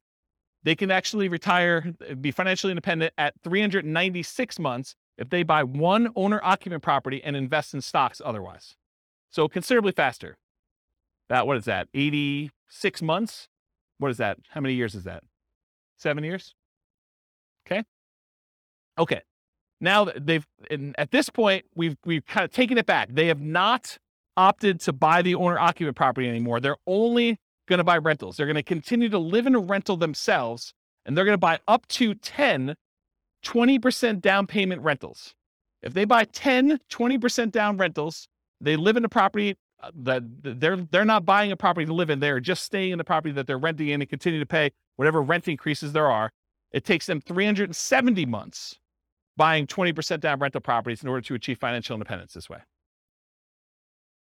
If they buy 10 25% down rental properties, so they're putting more down, they're waiting longer in order to have the down payments, and they're delaying buying the properties, but when they buy them, they have slightly better cash flow because they put more down, they have a little bit better interest rate, they had to pay a little bit less in points, and they put more down, so they're borrowing less, so their monthly payment is lower. So they have the benefits of additional cash flow. That means that they can actually achieve financial independence in 346 months if they do it that way. Just something else to point out too. When you do the 20% down loan, and there's 2 points in order to get that loan, isn't that sort of like a 22% down loan? That's closer to that 25% down than you might have thought, right? Because it's not 20% down now, it's 20% plus 2 points. So it's really a 22% down loan in order to get that loan. Where the 25, you have no points. So it's really 22 compared to 25. So it's closer than you'd think. Right? You have a microphone? I guess it'd be on the amount that you're taking out the loan, 25% on purchase price, but that's right. It's a cost for one of them, and the other one you're actually getting even more benefit by putting more down. right. So it might be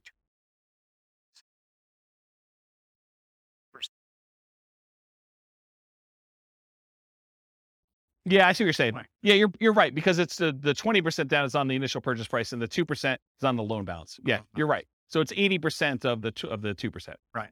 So 1.6. splitting hairs, but No, you're right. That's a good point. Okay, note to self. Steve not invited to next meeting. No, he's all good. Okay, cool. So we did that 25% down there. What if they do 15% down? It actually goes up. It matches what they did with the 20% down at 370 months. So it's actually slower for them to do 15% down than it is for them to do 25% down. but it's the same as if they did the 20% down. Okay?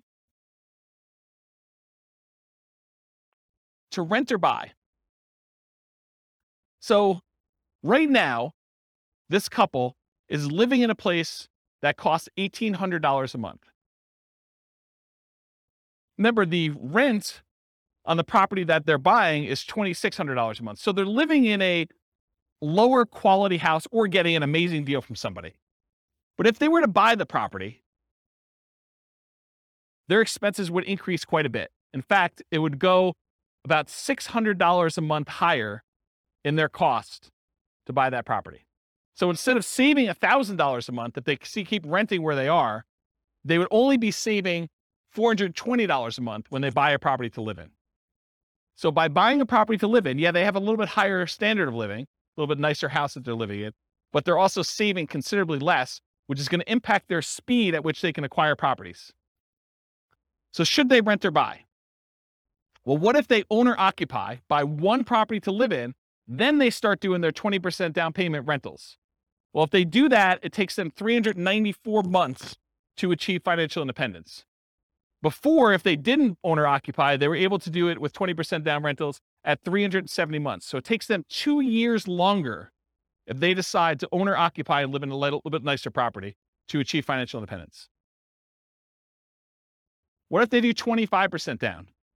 In that case, it takes the same exact amount of time, 394 months. That's if them buying a property to live in and then saving up to do 25% down payments to do that.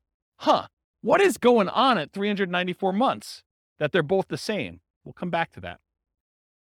And then finally, if they do 15% down, it's still 394 months. Why are they all the same? Does anyone know why they're all the same?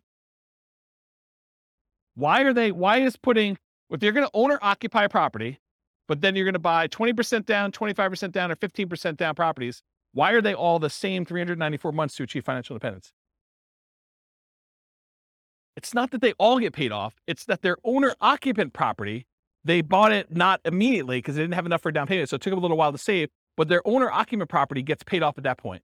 And when you actually have your owner-occupant property paid off, you no longer need $5,000 a month to maintain that same standard of living. You actually are $5,000 a month, whatever that mortgage payment was, less. So your target to be able to achieve financial independence now drops. You no longer have to be able to afford that mortgage payment. You still need taxes and insurance, but not the principal and interest part.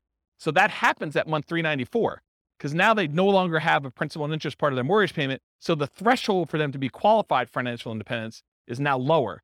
So they achieve it. That make sense? Okay. So why are they similar? Paying off your primary residence reduces the amount you need to qualify as financially independent. These are all right around when they pay off their primary mortgage, including the one where they bought one owner-occupant property and they had stocks, because that also lowers the threshold then too. Okay? Any questions on this? Sweet. So changeable short-term rental assumptions. And I talked a little bit about this. Rents are going to be higher, but fees and expenses on rents will be significantly higher as well. Overall, I've assumed that the net after all the additional expenses will be 25% higher. So in this case, instead of $2,600 a month, I'm assuming you're netting $3,150 per month in rent. But I also added some more to maintenance. My thinking was, hey, look, if you've got a property and you've got a lot of turnover and people are living there and actively being in there, you're probably having a little bit more wear on a property than having a tenant living there for a year and having just regular turnover, or a year or more. Okay. So I assume that maintenance went from 10%, which is $260 a month, because it's 10% of the $2,600, bless you, or 20% of the $3,150, which is $630 per month. So now this has increased quite a bit. And so when you have both a 25% increase, but then this is increased by whatever that is, almost $400, it means a very modest increase in cash flow. So here's cash flow at year 10. When you had it with the short-term rentals, you're doing about $220. I'm sorry, you're doing $467 a month with the short-term rental and $220 a month if you were just doing the long-term rental. So you're still doing more cash flow, but it's not quite as significant as you might have thought. And I may be completely underplaying this, where you may say, but James, I'm really doing twice as much in rent. and my maintenance is closer to 20%, or maybe it's 25 or whatever it is, but doing twice as much in rent, my number is going to be much, much better. Yeah, that's why all these assumptions are changeable. Go load it up and change the assumption and rerun it and see what your number is.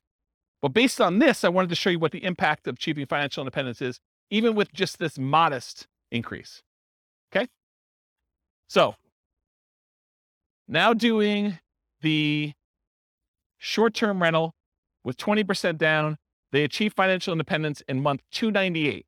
It's significantly shorter than all the other options we've considered so far. So getting that extra rent matters. And then 25% down, it's 285 months, which is even shorter. And putting 15% down, it actually is the same as if you bought 20% down rentals. Okay? So it does increase it. The best one is doing 25% down for short-term rentals. And then what if you owner occupy and then do short-term rentals? Those are all right here. Buy one owner occupant, then short-term rental, 20%, 25 and 15%. So it bumps it back up to 346 months for the 20%, 334 months for the 25% down, and 345 months for the 15% down. So it's sort of what you'd expect. Any questions on that? That's it. I will stick around for questions. I got applause, right? Any questions on any of that? Overwhelming? Micro? See? Yeah, I don't know how many people will care about this question or the answer to it. It was sort of related to PMI. Do lenders care the source of your down payment? For example, if you're actually using HELOCs, not cash, is a lender going to care ahead of time, what the interest rate on your HELOC is? Are they going to try to pre-compute, these monthly payments on your HELOCs? Or are they just going to say, oh, 25% is 25%. I don't care if it's cash or, whatever. Yeah. So that's a really good question. I'll answer a couple parts of it and then tell you definitely talk to your lender to find out. Okay. And if you're concerned that you don't want to, muddy the waters with the lender you're actually using, call a different lender and get a generic answer to the question, and then call your lender to verify. But here's how I would think about this. I think the lender is going to definitely take into account the payment you would have on your HELOC to qualify you from a debt to income perspective. So that will definitely be a factor for qualifying for a loan.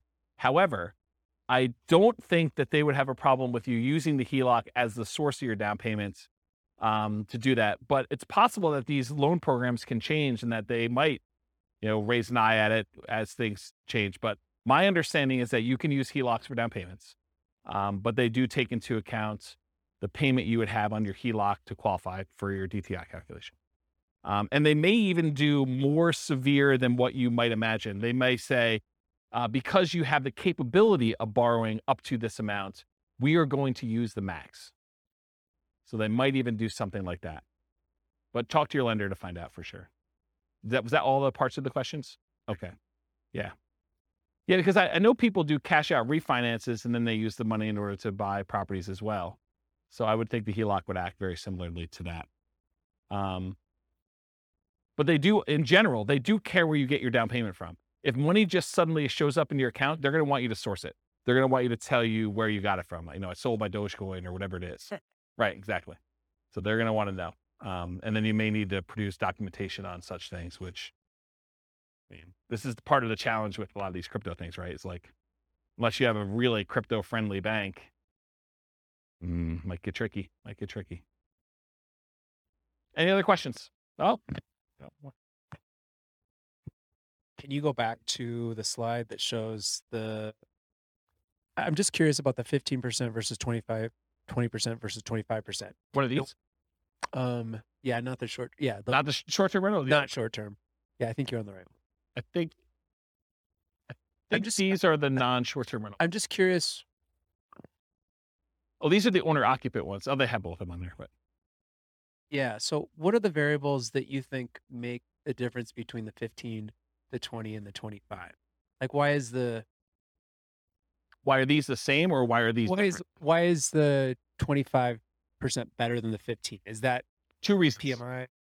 Yeah, well, PMI, I think it's going to be a factor, but it's really the two reasons I talked about. The interest rate's much better on the 25%. You're going from, what's it on the sheet? Is it 6.75? 6.75 Yeah. versus 6.5, right? Correct. Yeah, so that's one reason. So that compounds over this time period, whatever it is, and multiple properties. So like it cascades. You're not just talking about one property with that 25% difference. You're talking about 10 properties eventually with that difference later on. And so it cascades, it gets worse and worse and worse, or better and better and better, depending on which way you're looking at it. So the interest rate is the difference. And when you do 15% down, you're borrowing more. And so your cash flow is much worse than if you put 25% down because you're borrowing less. You're putting more down. The amount you're borrowing is also down, and the interest rate is better. And so that does make a huge difference in cash flow. And you think does that cash flow make up for the fact that you're putting less down so you have more cash to buy your next property with a 50% down? You don't add more cash. They're buying properties as soon as they get to the point where they have enough down payment and reserves. So as soon as they get to that point, they're buying their next property, and then they're saving up until they could buy it. So if you look at the chart of like how many properties they own and when you're buying 25% down properties, eventually I think you get to the point where you're buying faster. The first one you buy might be a little bit quicker, but then it's worse cash flow. So you may not even be saving as much. So it takes you longer to do that, or maybe similar amounts, but you're being impacted by that lack of savings rate in order to do that. I like those graphs that you've had before that show those steps. Yes. And if you go pull up on the models, you'll be able to look at all those. The complaint I sometimes get is, James, you show me 300 charts. No. Right. Yes. It is the complaint I get, which, I mean, I like charts and I like showing the charts so I can show you all this stuff. But sometimes when we don't have that chart, like I've occasionally even said to people in the room, this chart, I'm not even going to talk about unless someone challenges me, because I want to be able to show you this as to like how I got to where we are. And it's sort of like, it's like ammunition for arguments in class. But, today I tried to keep it simple and simplified it. So one other thing I'll add. So this exact person, have you been listening to the new Real Estate Financial Planner podcast where I go and I do like Andrea and her story and do that? Well, I'm doing this person through a large number of different scenarios. I'm going to take this storyline. And so I'll do individual episodes on each one of these scenarios. And so you'll be able to see a lot more detail too that way. it's using these interest rates all the way through. Yep. Okay. Yeah. I'm going to try to do like one story arc where we don't change anything. But then in the advanced versions of it, I'm using variable interest rates and variable appreciation rates and variable rent appreciation rates and variable inflation rates. And one more variable thing, but there's like 5 things that are variable to show you like, and then I'm going to run it 1,000 times to show you what the range of expectations are. They may be financially independent anywhere between month 274, where it's 1 time out of 1,000, all the way up to month 495. I'm just making up these numbers. And that's 1 time out of 1,000. And the majority of them are in this range of here to here. And I'll be able to show you that in advance. And those are based on historical data, like the variable rates, though. No, they're variable. So like instead of doing an interest rate of 6.5, I'll say, look, it's 6.5 month 1, but there's a chance it could go up to 6.25 the next month, or it could go down to 6.375.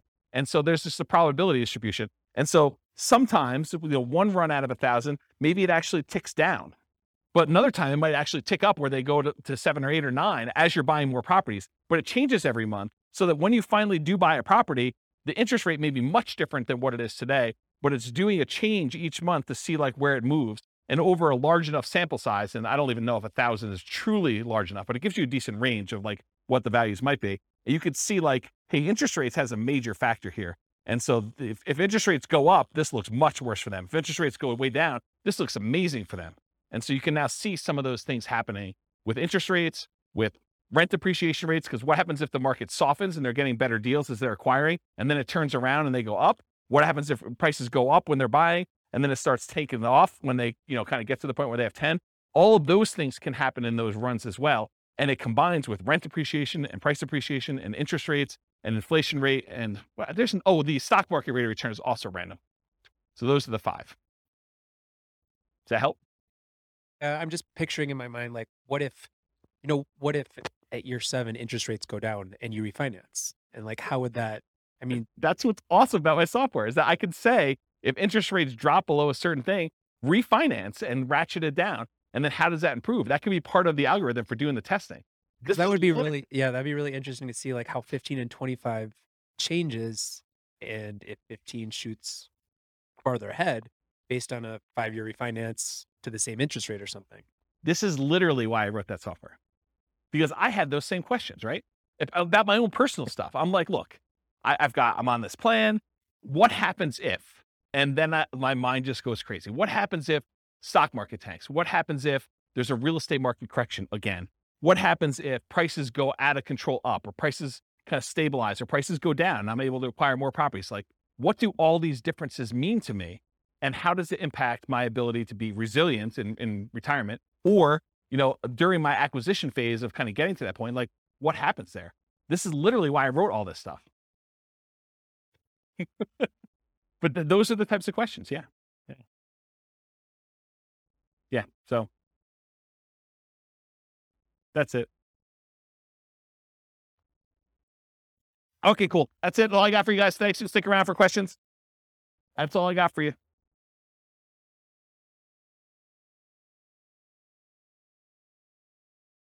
With home prices up, mortgage interest rates up, and rents up, but not quite enough to counteract the higher prices and interest rates. Cash flow on rental properties in Grand Prairie is harder than ever. Book a call with the Real Estate Financial Planner to apply our proprietary 88 strategies to improve cash flow on your rentals. See the show notes for a link to schedule your call and improve your cash flow today. If you're a real estate agent, lender, or professional in Grand Prairie that wants to help our real estate investor listeners, consider reaching out to learn about collaboration opportunities with this podcast. We'd love to add more value to our listeners by having you assist our investors buy, sell, and finance their real estate investments.